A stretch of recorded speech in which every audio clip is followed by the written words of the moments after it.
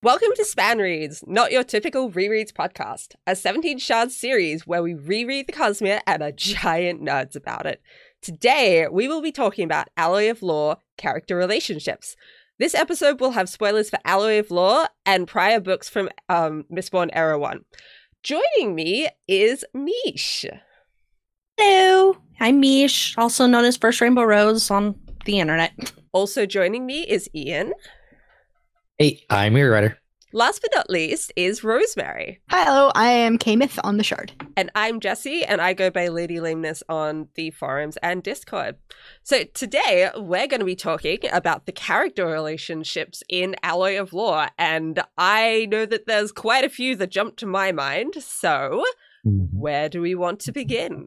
I want to begin with something that I specifically held off on from the last episode, which is Marasi and Wayne, or not Wayne, Wax.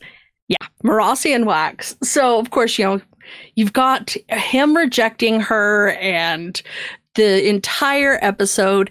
And it's so funny to me because book ended and I went up to Brandon and I was like, so when are Marasi and Wax getting together? And he was like, are they? And I was like, yes, that is what that entire book is leading towards. And he's like, is it? I was like, yes, their entire relationship points to them getting together. And it was funny because he was like, really? Like, he had that Brandon face. This is called subverting expectations. And I do really like how their relationship is handled in this book, because they are the couple that are supposed to get together at the end of the book. Like, based off of literally all media leading up to this point, we are expecting them, like, her to confess her feelings and then him to reciprocate. And when that doesn't happen, it's like, oh, that's cool. That's new. Yeah. No, it's also fun to see her hero worship and just watching, just from a general characterization and character standpoint, her going, like, her progression from I'm meeting my hero to, hey, just a guy? What? I think it makes a lot of sense as well. At least from like Marasi's side of things, like, she's young, she's just met this hero that she has followed for a very long time, and that makes a lot of sense that she has a crush on him. And the thing that gets me a little bit is there's a point where Wax thinks, like, because he seems pretty neutral to her for a lot of the book, I find, and like can see that she has a crush, but it's like, yeah, okay. But there is one point where he thinks about, like, her in a way that's, like, not quite reciprocating, but potentially moving that way. And, like, I don't know if this is a good idea, Wax. Like, I definitely could see the whole, they're being set up because, like, main male lead, pretty much main female lead, they're gonna get together. That's always how it works. So it is kind of nice when they don't, but it did feel a bit off to me, even though it all did make sense that these people would feel these ways. Yeah. Well, and his relationship with Steris, who is supposed to be, one, you basically don't see her, and two, there is like zero chemistry at all between those two characters. I agree with that.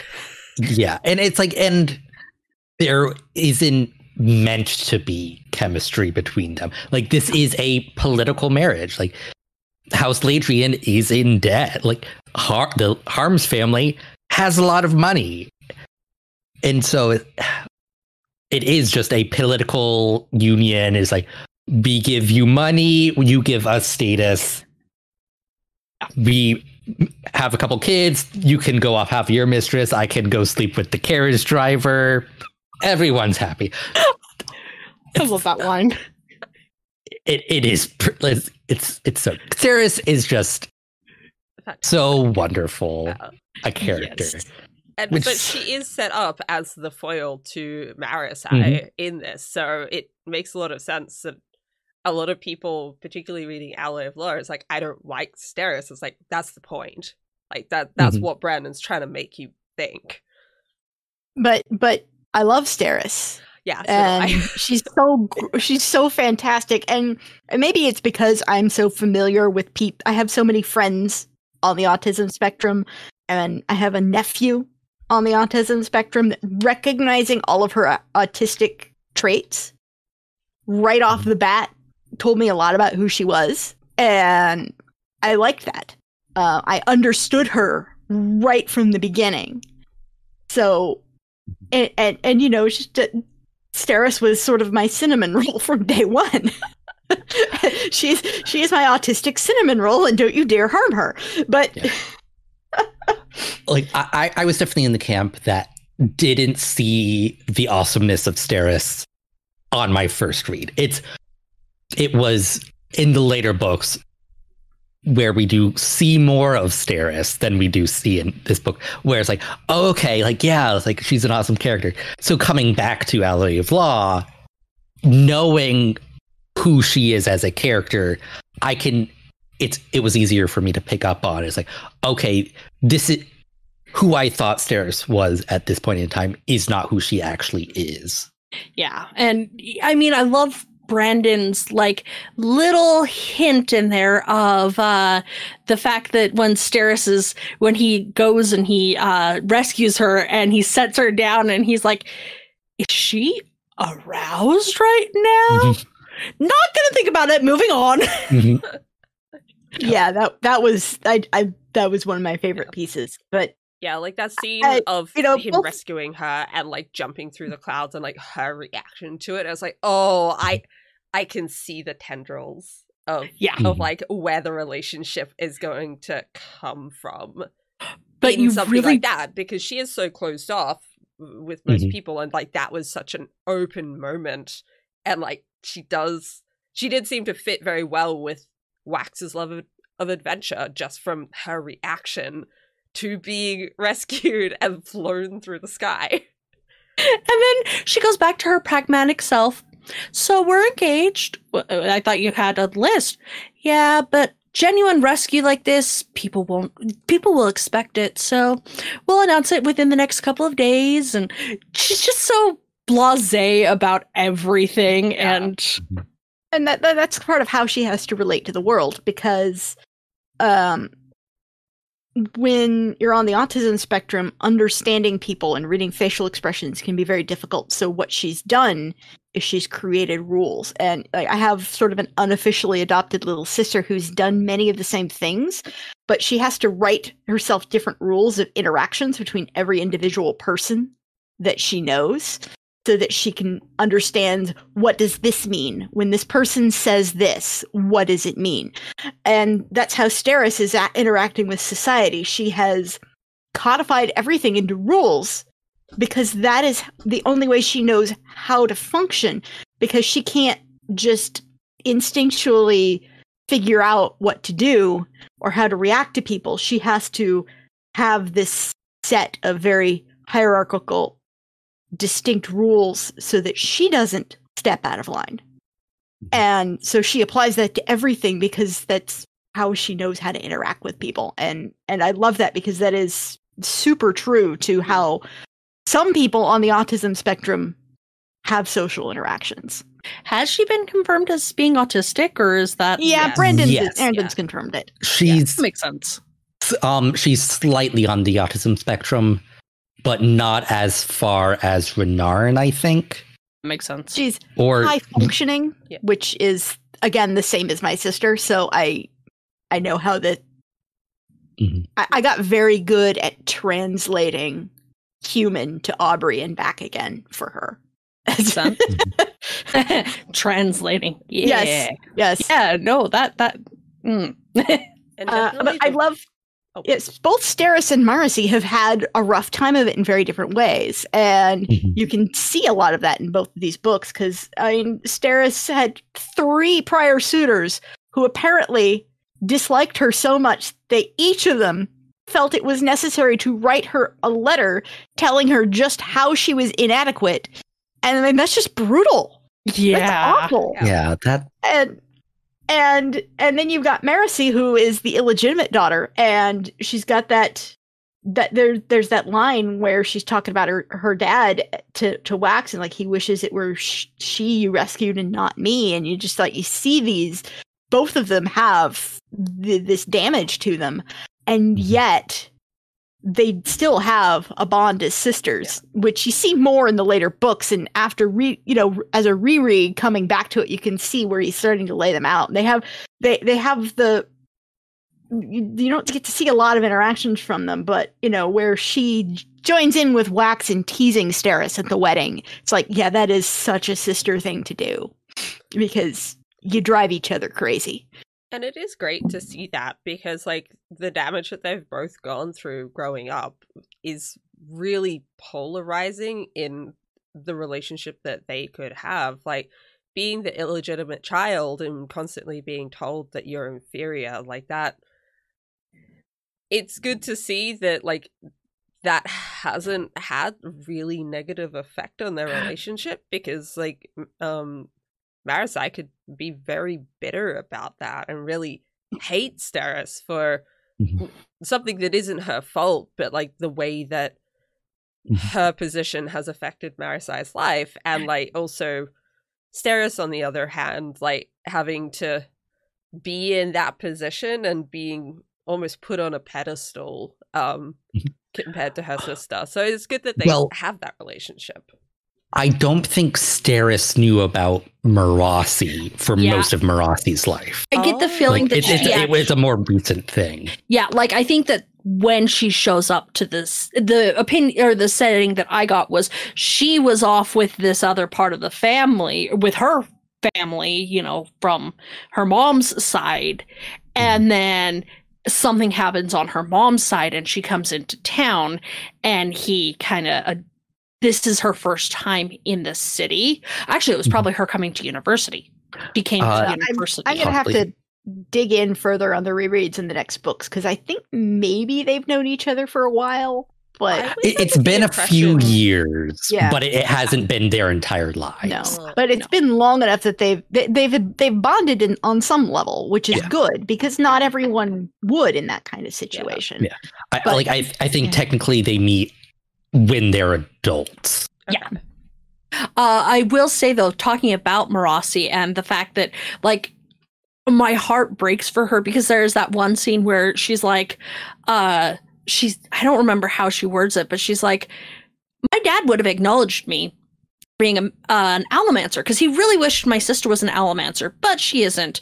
But I am, and he would have acknowledged me, except for the fact that I'm a useless Allomancer, so I'm useless. And it's like, thinking about it now, she should be way more damaged than she is. Like, she should be way less confident. Like, background assumptions, her mom and her mom's family has to be amazing, because she doesn't have the trauma and the not quite abuse, but the abusive mindset of I am useless.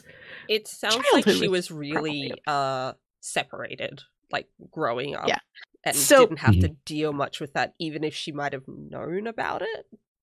And I have a somewhat different take from that selection, in that it really isn't that her allomancy is useless. It's that her father is upset that the illegitimate child got the allomancy and the legitimate one didn't.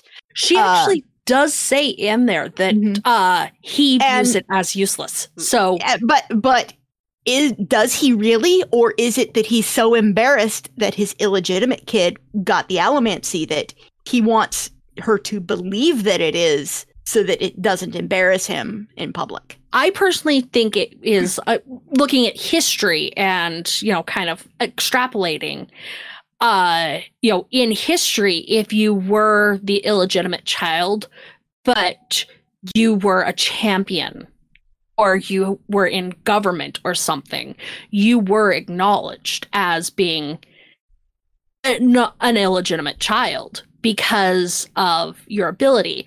I am like the way she words it. I wish I could actually grab the exact quote, but the way she words it is essentially, if I had been anything mildly useful, my dad would have acknowledged me and accepted me into his home. But because I have Bendalloy as my allomantic ability cadmium, whatever it is, that's another episode. This is where I show I'm a terrible fan, and I actually don't have all that memorized. But where she's like, I'm useless. Here we can use references. Yeah, but she actually said, like, the way it's worded is, my dad thinks my power is useless. I think my power is useless because of the fact that I'm useless. My dad refused to recognize me. I wonder how much of it, though, is him also using the fact that she has cadmium powers as another excuse to just kind of say, well, you're not the same. Like, you are below what I want you to be. And, like, also going off the, like, he's salty about the fact that she got allomancy, but just using this as another way to kind of, like, punch downwards, like, regardless of what it really was. I think if it had really been reversed, and if Steris had that exact same power, he would have been trumpeting about it, because look, I have a child with allomancy. Because it was Marasi, he was able to keep her swept under the rug. It was 2 counts against her instead of just 1. So we should have from, like, and I don't even think it was a conscious thought on his part. Like, I don't think he's a mean person. He just comes from that culture and is like, well, it's like I don't think he views anything he did as the wrong thing to do. No, that's the culture. Ingrained. Wax is right. He's a fool. He's an idiot. Yeah, and even the way he seems to treat Steris, like in the scene where she's presenting the contract, like, he doesn't act great in relation to what she's doing. Like, he seems almost exasperated by it. True. That's very true. And the part where he tells Wax that she's a lot like her mother was, and gives him that, but we must suffer for our houses, is like, he obviously didn't actually love her mother. Yeah. And makes me think that her mother was probably on the autism spectrum too. And he just sucked it up and dealt with it, and never really took the time to understand his wife, so he doesn't understand his daughter either. Yeah. So it's not active malice. It's just like, you are just kind of a crummy person because of how you were raised and the people around you, and it's just like, Yep. Yeah. So wonderful. And he's never really had his worldview challenged, except Marasi does that. Marasi having her interests and being competent, her very existence often challenges his worldview, which it really is. Particularly now that she's integrating herself into society and not just hidden away. Like, I feel like when she was on the Outer Estates, like, he probably didn't think about her. He didn't care because he wasn't being affected by her presence. But I love how headstrong she is, and the fact that she is doing this, and she's like, no, I want to go to university. I want to do law. I want to be a lawyer. And, like, that puts her prominently in society as well. Like, people know lawyers. People know people who go to university. And, like, suddenly she's thrusting herself into the spotlight, and what else is going to come out? And now it's a threat to him. Yeah. Well, and that actually leads me to wonder how many people actually know. Like, in this book, definitely, basically nobody except for the family. Yeah. I think it's probably one of those open secrets of. I suspect that most of Lord Harms's peers are aware of who she is, really, but it's that polite fiction. It's like, well, we know, but we're going to be polite and not say that we know. And we'll go along with your cover story because that is how society operates. I do think in this book, like, I don't think it's an open secret yet. Like, it's like, as far as anybody knows, like, you are Sterris's second cousin from the Outer Estates. In the second book, it's like, it's more of the open secret, whereas like everybody's pretty much figured it out, but no one's acknowledging it. Yeah, part of it is in this book, though. We have it all from Wax's perspective, and we don't really know what the rest of society sees or knows. And so it's, She is super shocked when he figured it out, which implies that in general, society doesn't treat her like she is an illegitimate child. He goes, so you and your sister, and she goes, what? And she's super shocked that he has figured it out, which implies that it's not a super well-known thing. So I don't think in this book it's known. How much of upper society does she really interact with, and how much is it just her being at university? Because she is embedded in her university culture, and probably her classmates don't know, but her classmates and Lord Harms and Sterris's peers are not the same groups of people. That's fair. It's a good question to have for Brandon. Like, how open was the secret that Marasi was illegitimate? And I also love how we're all pronouncing Marasi differently. It's like, no, we've all got our pronunciations, and we will die on these hills. I used to pronounce it how Ian does, and then I listened to the graphic audios, and it changed. Yeah. Yeah, I also listened to the graphic audio. I'm like, nah, I'm gonna stick with Marasi. I go with what Brandon says most of the time, I think. Even though sometimes Brandon says he doesn't pronounce them correctly, which is hilarious to me.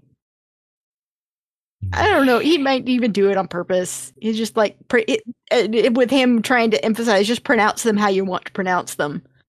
So if he changes his pronunciation all the time, then it's hard to get stuck.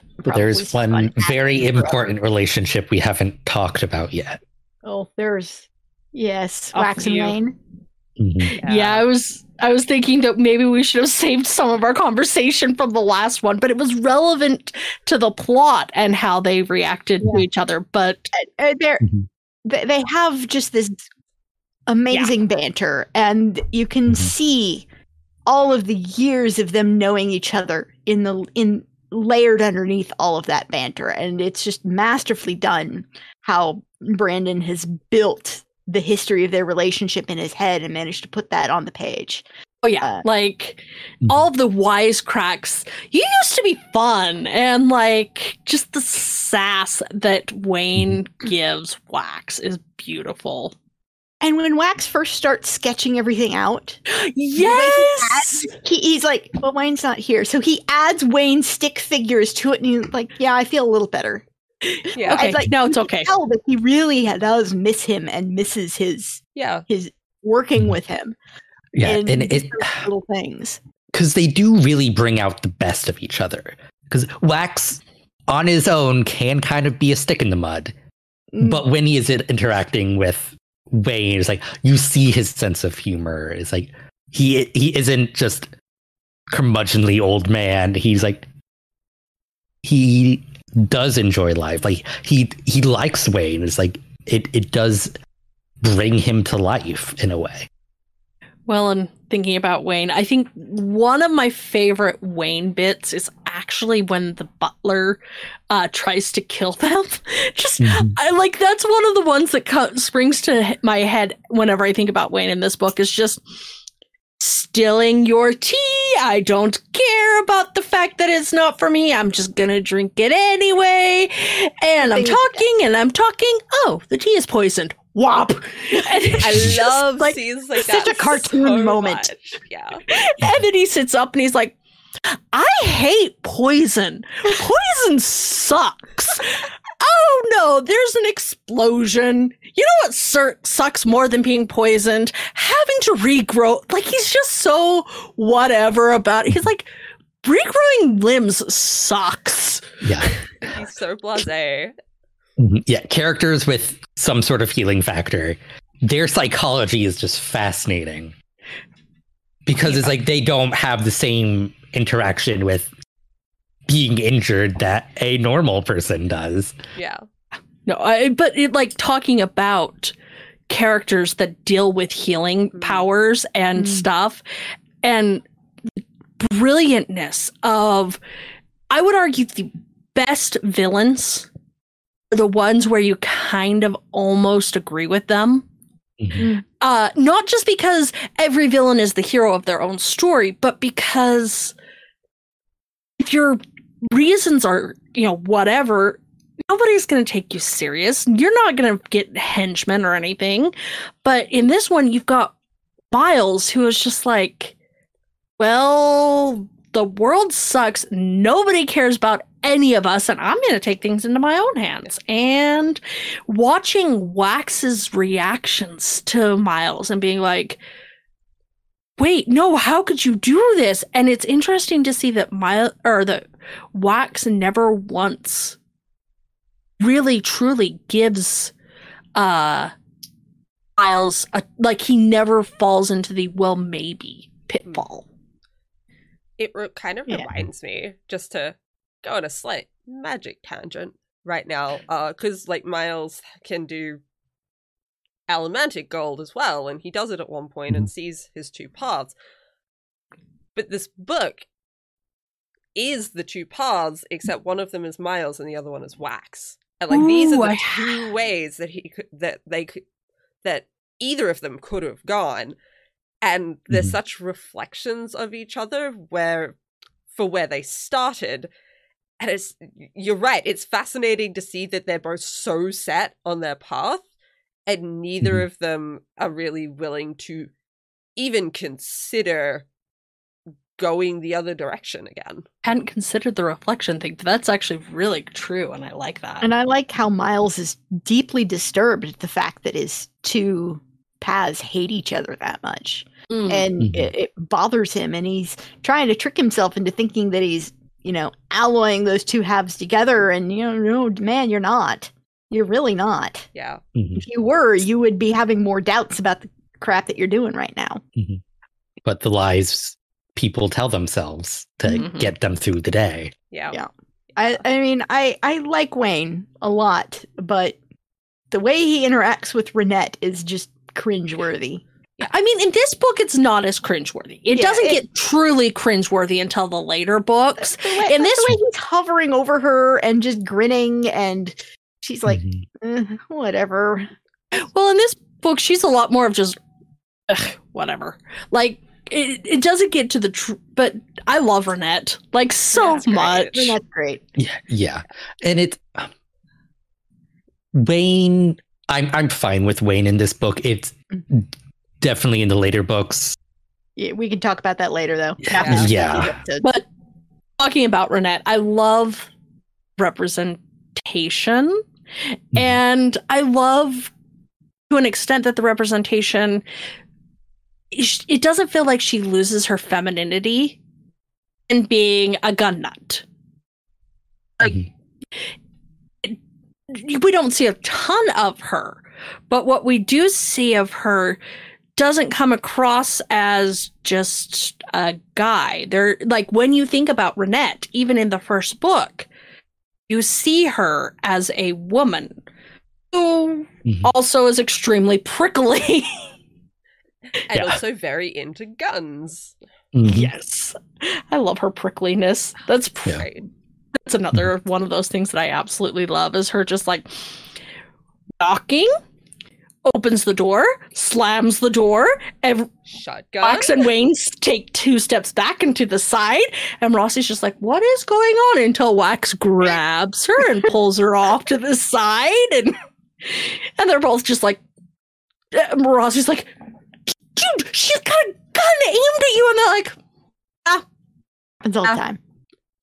It does make me, I've always found their relationships very interesting, because particularly how that scene goes, where she really seems to dislike them and not want them there, but obviously from the fact that Wax and Wayne were like, okay, cool, time to move to the side because she's going to try and shoot us now. Like, this isn't the first time this has happened. Like, this seems like a repeated interaction, which almost just comes across to me. Like, not that it's all theater and, like, they're, like, faking it, pretending, or anything like that, but Ronette obviously doesn't just, like, hate them and want them to leave. Otherwise, this wouldn't continuously happen. And so I just find that fascinating because I can't figure out particularly what Ronette's thoughts are of Wax and Wayne, or at least, like, Wax, because Wayne is a bit more obvious. Yeah, it's like, I think she likes Wax in as much as Ronette likes people in general. Like, she knows him, like, she trusts him, like he is one of the few people that she would allow into her house, period. She's made guns for him before. Yeah. Wayne frustrates her on a fundamental level because he doesn't accept the fact that she is into ladies and not men.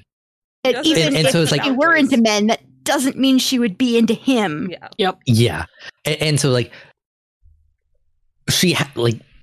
and so it's just like any group of, like, friends, like, you kind of develop a shorthand with each other. It's like, okay, like, this is how we greet each other.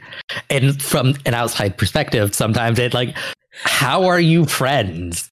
And so, like, part of that is, like, Ronette tries to shoot them. God, this is their probably secret mostly handshake because of to get into the clubhouse.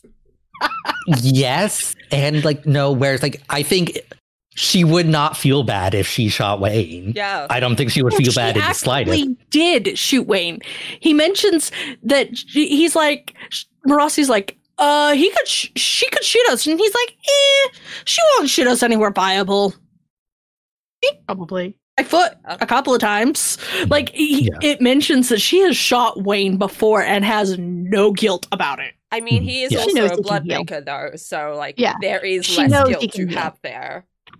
And I feel like if Wayne had not been with them on that trip, she would have been a somewhat less prickly. Yes. Probably Probably yes. wouldn't have pulled the gun. Yeah. Beep, beep, beep, beep. I think the other thing, just touching back to Wayne's relationship with Ronette and why, particularly in this book, it seems not as bad as later books. I think there's the combination of what you were saying, like, Ronette's just kind of, like, brushing him off and, like, trying to ignore him. But also we're seeing it all from Wax's perspective. And, like, Yeah. Wax doesn't seem to have any deeper understanding of, like, the way that Wayne is acting towards Ronette and just thinks it's fine. So it just very much comes across as fine in text, because that's what Wax is seeing. The fact Ronette is a lesbian, like, isn't, it's like an offhand reference. It's like, wait, Wax says something along, like, I don't even think she's interested in any man like that. Yep. Yeah. And so it's like, so it's, and so, like, it's from his perspective, like, it is a non-issue. It's just like, it's like, oh yeah, like, that's just how they interact. But, like, no, that's a seriously problematic thing. Yeah. And Wax He's just doesn't so understand used that. to it. And part of it is he's just been around them for so much, it doesn't even strike him as being odd. Yeah. He's so accustomed to it that he doesn't realize just how frustrating that must be for Ronette. He is inured to Wayne's nonsense in a way that most humans are not. I mean, there's the uncle. Mm. The Oh, scene and there that- at the very, very end with the uncle. Yeah. Um, Yeah. And I mean, there's just Don't remember his Wax's name. general interaction with society. Like the quote of, unfortunately, his uncle had managed to offend 3/4 of the city's upper crust. And I read that and I'm like, Wax, honey, you're not doing any better. You jumped off the wall and went flying in the middle of a party. What the hell are you thinking? And it really sounded like he really made his reputation and his house's reputation worse when he first came back to the city. And it was only after like that night where he puts away his guns that he actually seems to recognize that he's part of the problem. Mhm. And Talom, the butler, was useful in those early stages of, giving him actual good, solid advice. He had Yep. ulterior motives for it, but he wasn't wrong in a lot of ways. Yeah. It's like a good butler, full of reasonable advice. Pity he turned out to be evil. And poisoned cheese. And just on the topic quickly of Tilayum. Talom, Yo. It's not like whatever. a character thing, but I love how much Brandon like adds the references to tea and how he's really good at making teas and how he's always coming up and being like, Wax, do you want some tea? I have so many options for you. I loved that, like knowing where it was going. I just thought it was really well done because I thought that was just like a fun quirk of this character the first time round. And the hints. Yeah. There were hints because, Wax's, compliments him on how good the tea was. And then when Wayne drinks that tea, he's like, this is terrible. Mm. Oh, because it's poisoned. Huh. Mhm. I mean, funny how that works. I just love that the butler actually did do it. Yes.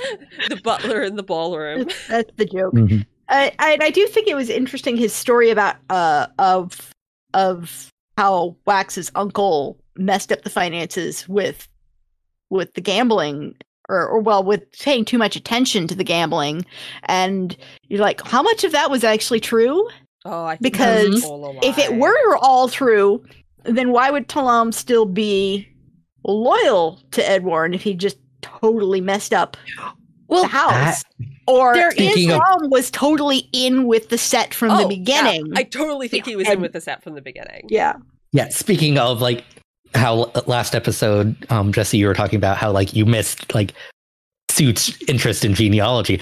I totally didn't even think about that. It was like I took that as at face value on Tiom's part, but like no, Tiom like definitely has to be on everything, Yeah. and like was deliberately leading Wax astray. Oh yeah, no. And at the end, he even says, I guess it's right after the explosion. He's like, "Oh yeah, he encouraged me to not look into this. He encouraged me to put away." And Wax kind of starts to go, "Wait, how much of that was actually him trying to being my uncle's man?" I didn't suspect him at first because there are so many stories historically and within fiction. It's a super common trope of, oh, well, the loyal family butler will stay with the family even though the family's in ruin. But the one that I picked up on this time was the fact that, he was terrible at gambling. And the butler's actually like, no, he was actually pretty good at gambling. He made the house a lot of money, and then it was something else that he was bad at. And it's fascinating because gambling would be public knowledge to an extent. So you can't funnel money away from the family through gambling, but through bad investments. Oh, well, the bad investment things, you don't expect it. And instead, it's like how much of the family's financial ruin is actual financial ruin, and how much of it is him actually funneling money to the All of set. Yeah. Oh, all All of of it. it. is- Oh yeah, funneling money. Yeah. I mean, you look at the entire plot of this being an insurance scam. That comes from the mind of a man who knows how to handle money and is very good at finance, who was not going to be making all these bad investments. Yeah. Well, thank you for joining me, everyone, and thank you for watching. You can find us on 17shard.com for your news, discussion, theories, and fun that you could ever want. You can find us on Facebook, Twitter, SoundCloud. You can leave us a review on iTunes, subscribe on YouTube, and support us on Patreon. See you next time. Bye. Bye. Bye.